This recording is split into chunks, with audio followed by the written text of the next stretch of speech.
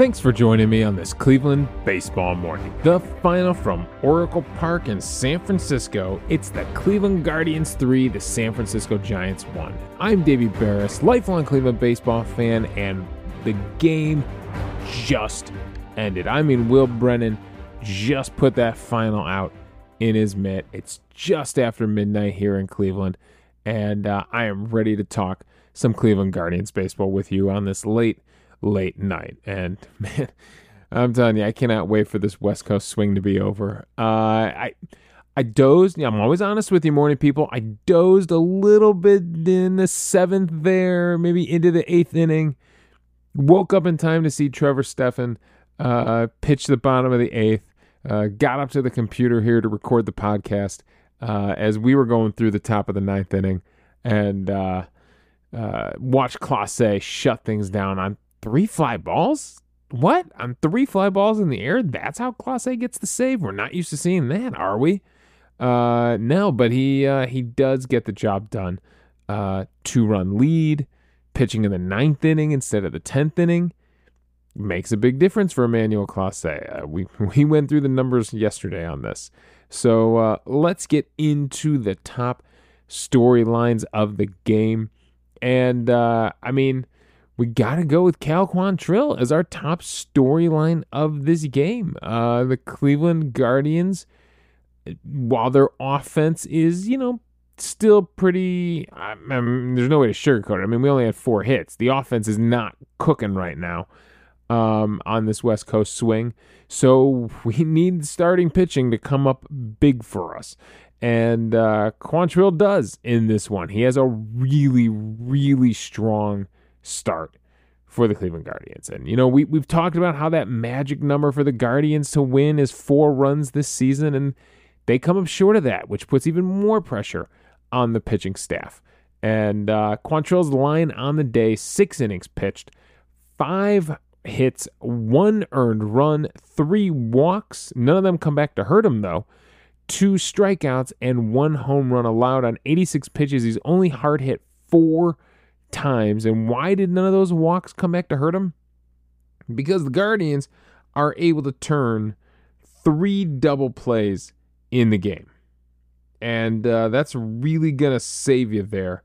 When you maybe let a few guys on base, 5 hits, 3 walks. It's a decent amount of guys on base for the San Francisco Giants. But the double plays, snuff out any chance at a rally.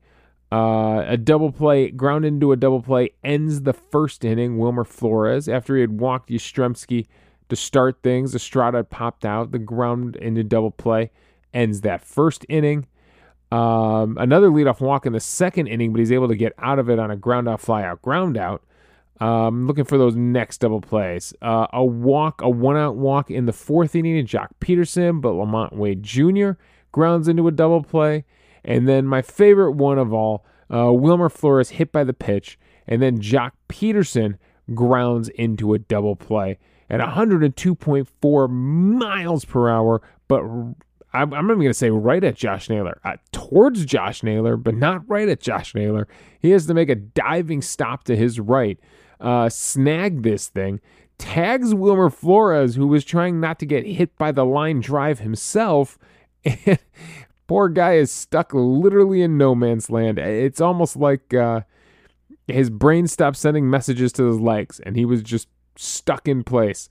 So he gets tagged out by Naylor, who then tags the bag to get Joc Pederson for a ground into double play, which is big because Lamont Jr. did single after that before Haniger popped out to end the inning. So you never know what kind of rally that could be if that ball gets past Naylor, or if that play goes a different way. Like if Wilmer Flores decides to leapfrog him or something, I don't know. I don't know what could have happened there different, but I'm glad it happened the way it happened because Wade Jr.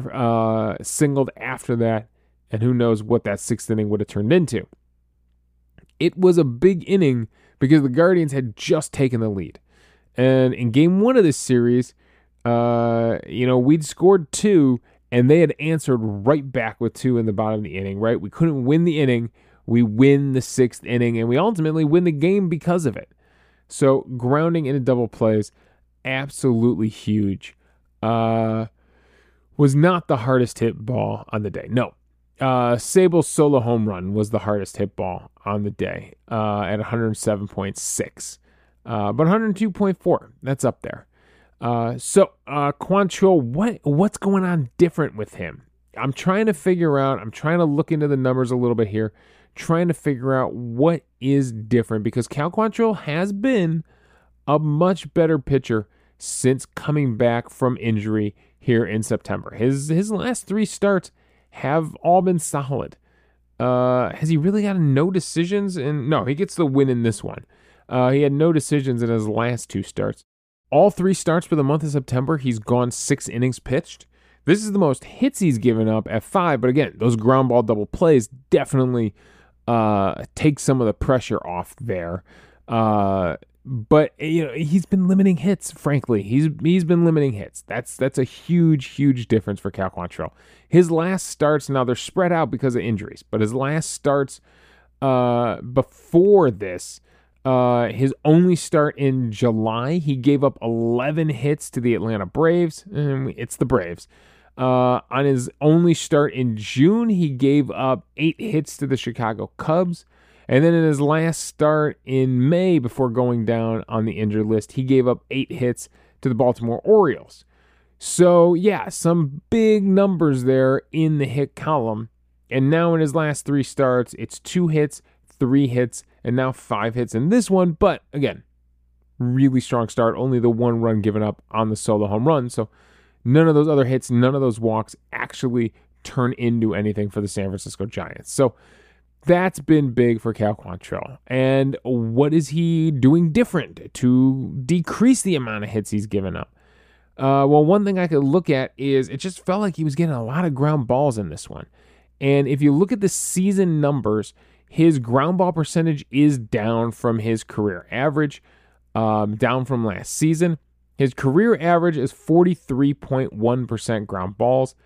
This year, it's down at 39.3. I don't think that includes this game. His line drive percentage is up just slightly. His fly ball percentage is up just slightly, just 1% higher than his career average. His line drive rate is much higher, relatively much higher than his career average. It's up over 3 percentage points over his career average. So less ground balls, a little bit more stuff in the air, especially those line drives. You could see how that might make a difference. It's also the hardest, hard hit ball percentage is the highest it's been of his entire career. Almost 3 points higher, 3 percentage points higher than his career average. So a little bit more stuff in the air, a little bit more line drives, a little bit more hard hit. You see how that adds up to some of those big numbers in the hit column that we've been seeing. So he's able in this game to get more ground balls. Of the outs that were recorded in the field, 8 ground outs to 2 flyouts for Cal Quantrill in this game. So getting those ground balls, obviously the ground into double plays were 3 of them. So there you go right there. And hard hit percentage, way down in this game. Like we said, he only gave up 4 hard hit balls. The average exit velocity off him was 74.1. And it was down on all his pitches. Average exit velocity off his sinker, 74. Splitter, 70.1. Cutter, 84, which is still below his season average on that cutter. And changeup was 66.7. So a really good job. All 4 of the pitches that they put in play, they didn't put any of his 7 curveballs in play. All 4 of the pitches they put in play, all well below his season averages right now on those pitches. Basically, everything is between like 85 and 88 mile per hour exit velocity that he's averaging on all those pitches.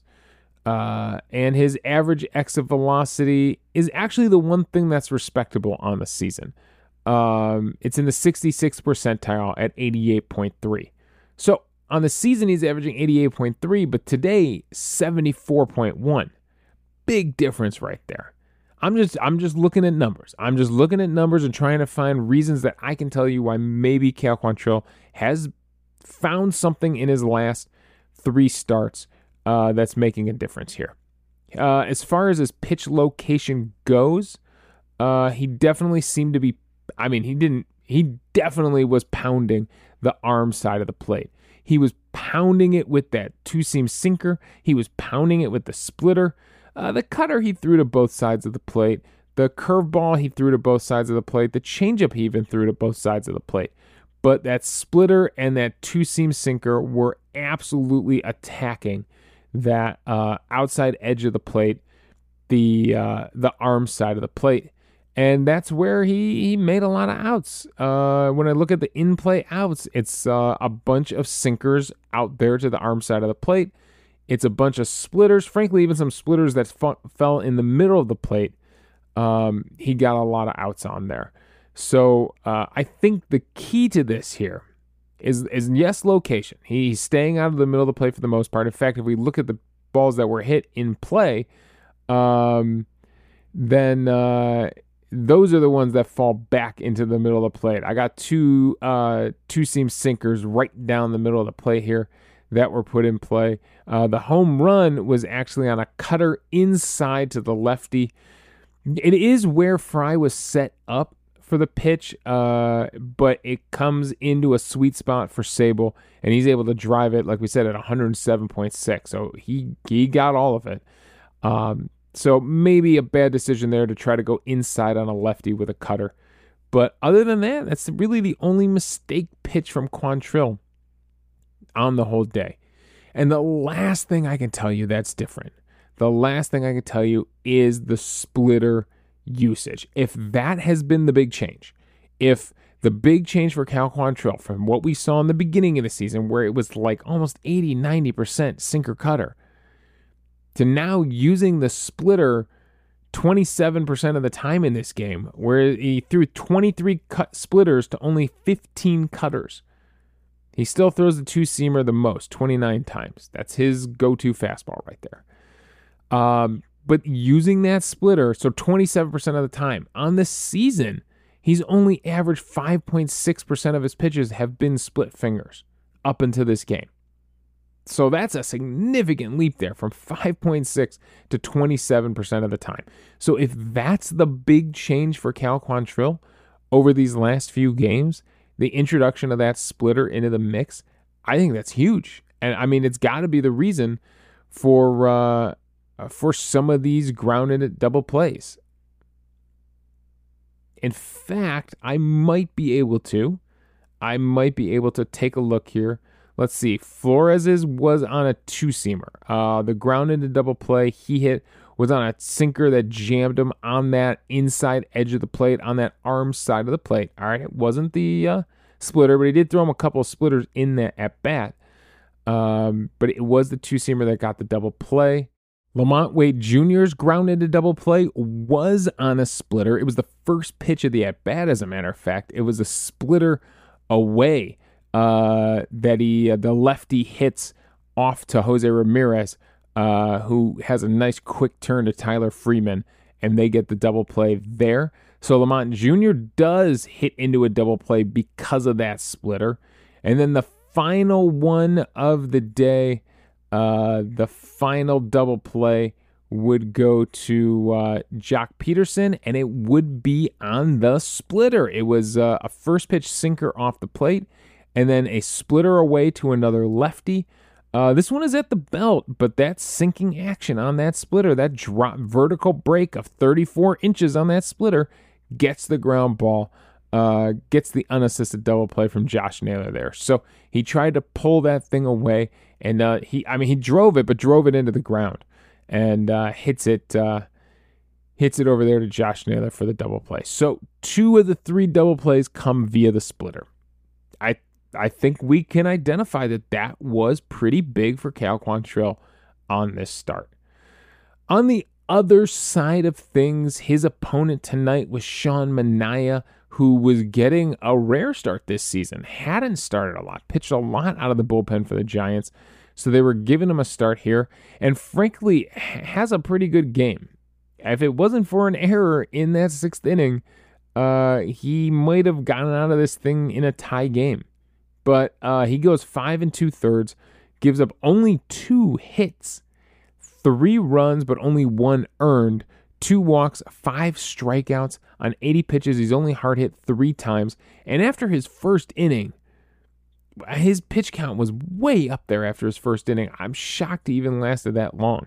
I mean, a leadoff walk to Kwan, a single by Ramirez, a fielder's choice by Naylor, and then a walk to David Fry loads the bases. And then Cole Calhoun hits into a force out. It does bring that first run in to score before he finally strikes out Tyler Freeman to get out of it. So throws a ton of pitches to get through that first inning. And you were looking at that first inning going, Manaea is not going to last in this game. Like, the Guardians are definitely going to get to him. And then they couldn't take the bat off their shoulders. They started striking out looking and hitting ground balls, lots of ground balls. Manaea recorded, let's see if I can find it here, 10 ground ball outs to 1 fly out. So they were pounding the ball on the ground against him. But then in that 6th inning, Jose Ramirez singles into left. Josh Naylor hits into a force out, so now there's 2 outs, but Naylor's on first. Fry is hit by the pitch.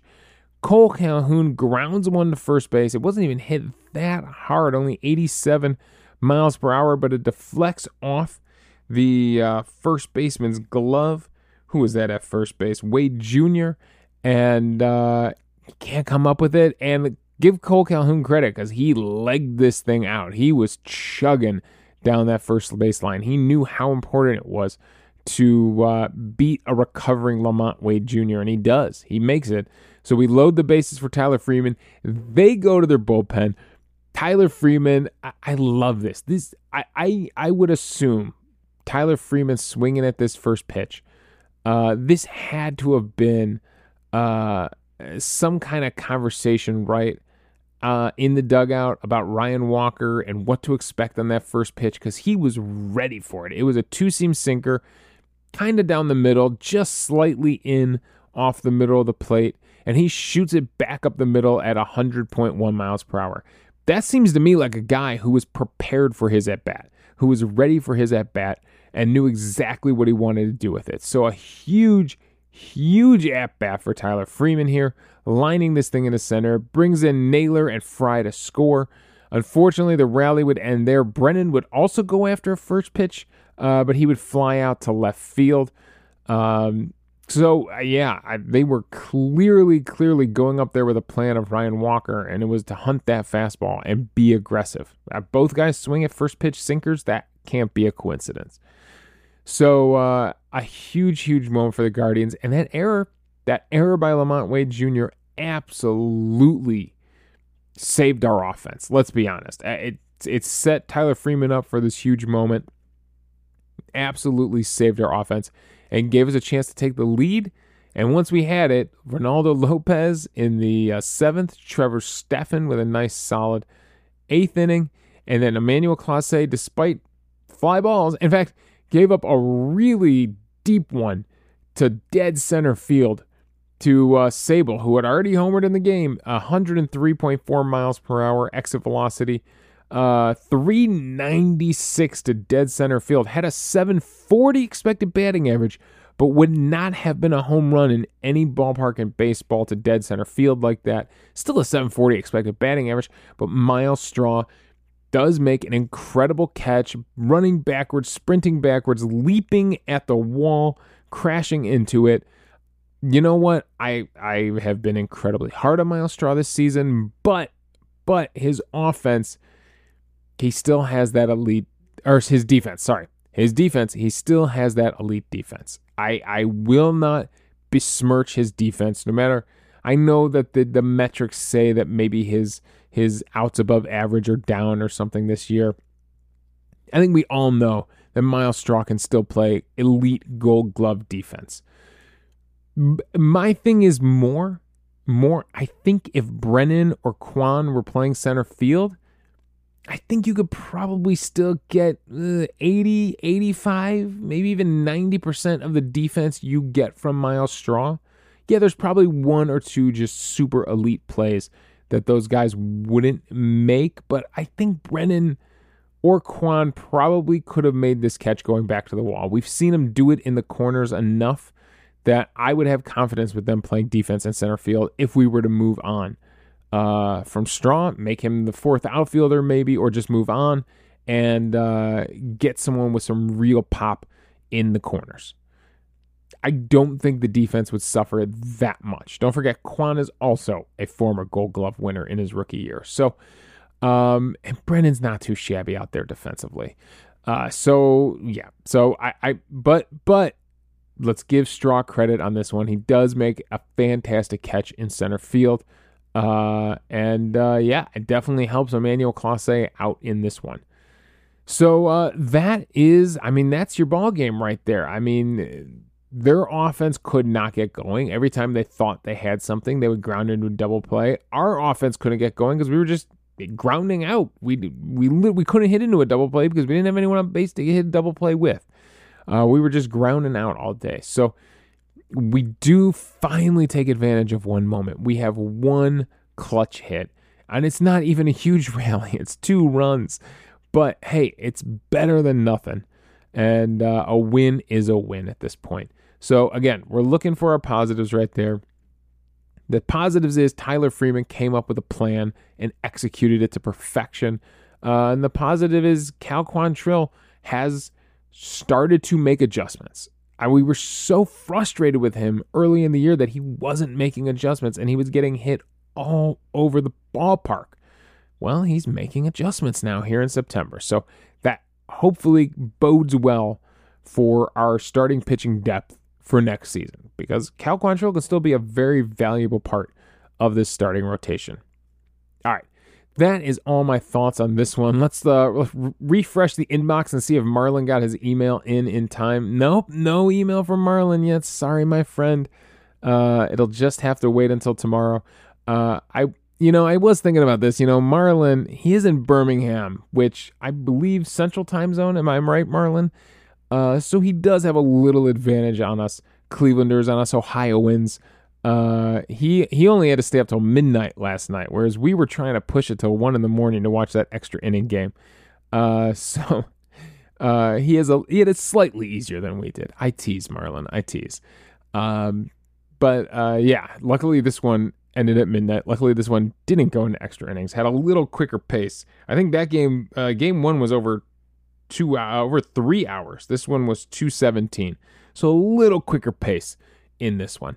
We do have a message from Jeff in Palo Alto. He did say he's on the train to San Francisco to take in tonight's game. He said, my first Giants game in 6 years. Oddly enough, I think the last college game I went to also started by Cal Quantrill pre-Tommy John surgery. Please excuse any typos and go Guardians. So let's get into Jeff's email here. He says, I've heard some talk about not DHing Bo as a way to keep his bat in the lineup. First of all, let me note how refreshing it is to have a catcher that actually deserves more plate appearances than he's getting. I'm excited to see how much and how quickly he improves. Anyway, managers, not just Tito, prefer not to use a catcher as a DH because the catching position is so inherently dangerous. One poorly placed foul tip that takes out the starting catcher means your DH has to enter the game defensively, which means now your pitcher is batting or you're burning through a pinch hitter every time that spot comes up. With 3 catchers like the team is carrying now, it's less of a concern, but with one of those being a concussion prone, it's still a situation you really want to avoid. Of course, this raises the question of why Gallagher is around at all, but I'm not going to argue about who should be the 28th man on the roster here in mid-September. The point is that catchers are sometimes, but rarely, DHs. Take a look at Sandy Alomar's career or Pudge Rodriguez's career, the prototype of catchers who you'd want to keep fresh, but in the lineup as much as possible. I don't remember them DHing very often at all. Jeff in Palo Alto. All right, Jeff, I have done the research, and you're right and you're wrong. I got some evidence that says you're absolutely right, and I got some evidence that might push back against your theory a little bit here. So I looked up Sandy Alomar and Pudge Rodriguez, and you're absolutely right. The most Sandy Alomar ever DH'd in a season, it was like 3 or 4 times. The most Pudge Rodriguez ever DH'd in a season, it was like 7 or 8 times. So you're right. They very rarely got used as DHs. But you also picked 2 catchers from about 20 years ago, more than 20 years ago. Although I couldn't believe, looking at Sandy Alomar's Baseball Reference page. I couldn't believe how long he kept playing after he left Cleveland. He really became a kind of a journeyman there for many years after leaving Cleveland. But you're right, those guys didn't. That wasn't done back then. Guys today though, and I looked at some of the top catchers today, kind of based on appearances, and some of these guys, I looked at. Let me pull up Game Start here. I looked at Cal Raleigh in Seattle. I looked at Adley Rutschman in Baltimore. I looked at Alejandro Kirk in Toronto. And these guys are being used in the DH spot, sometimes 30, 40, 50 times a season. I believe Alejandro Kirk was the most when it came to appearances. Last year in 2022, he made 51 appearances as the DH when he made 78 appearances as a catcher. So with 3, and Salvador Perez too. And Salvador Perez is a little bit different situation because they started doing that late in his career when his, body wasn't what it used to be and those legs weren't what they used to be, and he physically couldn't play catcher as much as he used to when he was young in his career. But Salvador Perez was another one who's DH'd a decent amount on the last few years. So that's 3 catchers right there, that have all kind of been used in this way. There you go, 3 catchers in the American League that are great offensively, that you want to see their bat in the lineup every night, and teams are risking it. Those 3 teams right there, and they're all playoff contenders, are risking it with their star catchers by letting them DH. And, you kind of admitted it. We are in the one situation where you can do that.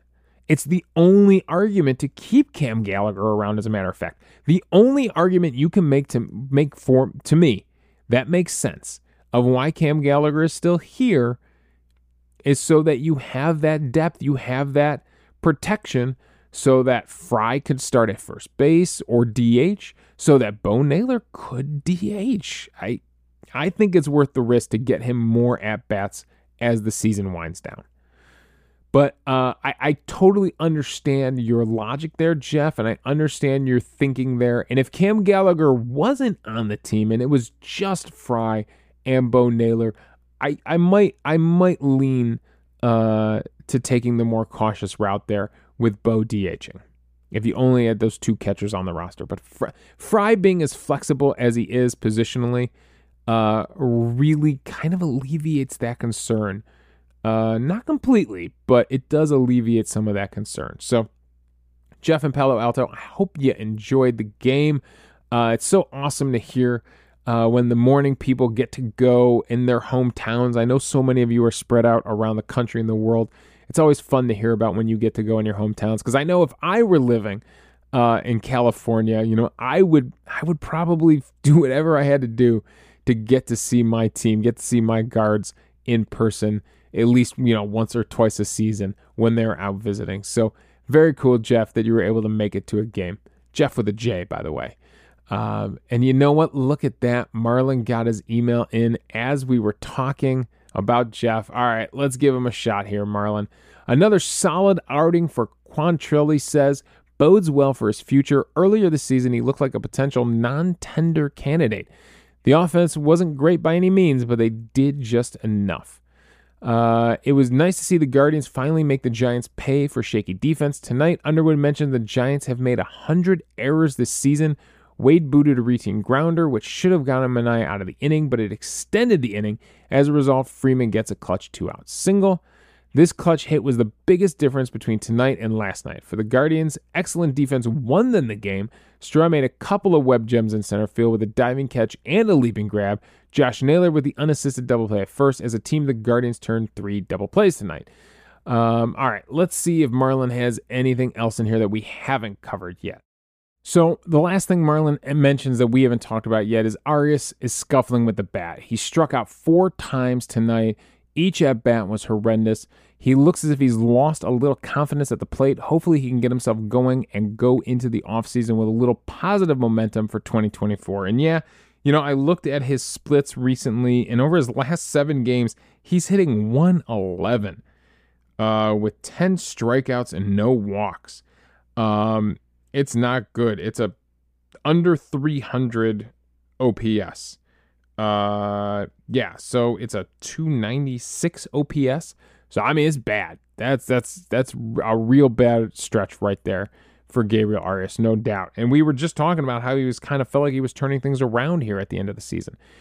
Maybe the book is out on him a little bit with those high fastballs, and teams are attacking with his high fastballs. The one I remember, the one that sticks out from tonight, is that he struck out on a high fastball looking in his final at bat.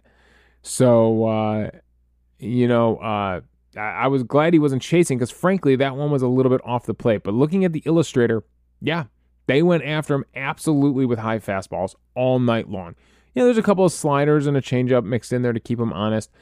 But I would say maybe 60-70% of the pitches he saw tonight were fastballs at the letters or above. So, yeah, the book might be out on Gabriel Arias, and he is going to have to learn how to adjust to these high fastballs. Either lay off them or foul them off and keep the bat alive. But they have a plan of attack against him. So, thank you, Marlon. I'm glad we got your email in. Thanks for joining the conversation. And thanks for joining me on this Cleveland Baseball Morning. MVP on the day? I think I got to go with, I go with the pitcher so often. I got to go with Tyler Freeman. It was his only hit on the day, but let's be honest, he finally came through with runners in scoring position. He finally came through with men on base and had a big RBI hit here. And it's the difference in the game. It's the absolute difference in the game. So for his one shining moment, Tyler Freeman is getting the most valuable player on the day. All right. Thanks for joining me on this Cleveland Baseball Morning. Again, the final from San Francisco. It's the Guards 3, the Giants 1. You can follow me on Twitter at Davey Berris. You can email the show at clevelandbaseballmornings@gmail.com, just like Jeff in Palo Alto did, just like Marlon did. I forgot to mention, Marlon said, let's go win this series and get revenge for the 1954 World Series, or get payback for the 1954 World Series. Let's do it, Marlon. Let's finish this thing off. So email in clevelandbaseballmornings@gmail.com and join the conversation. And thanks again for joining me on this Cleveland Baseball Morning.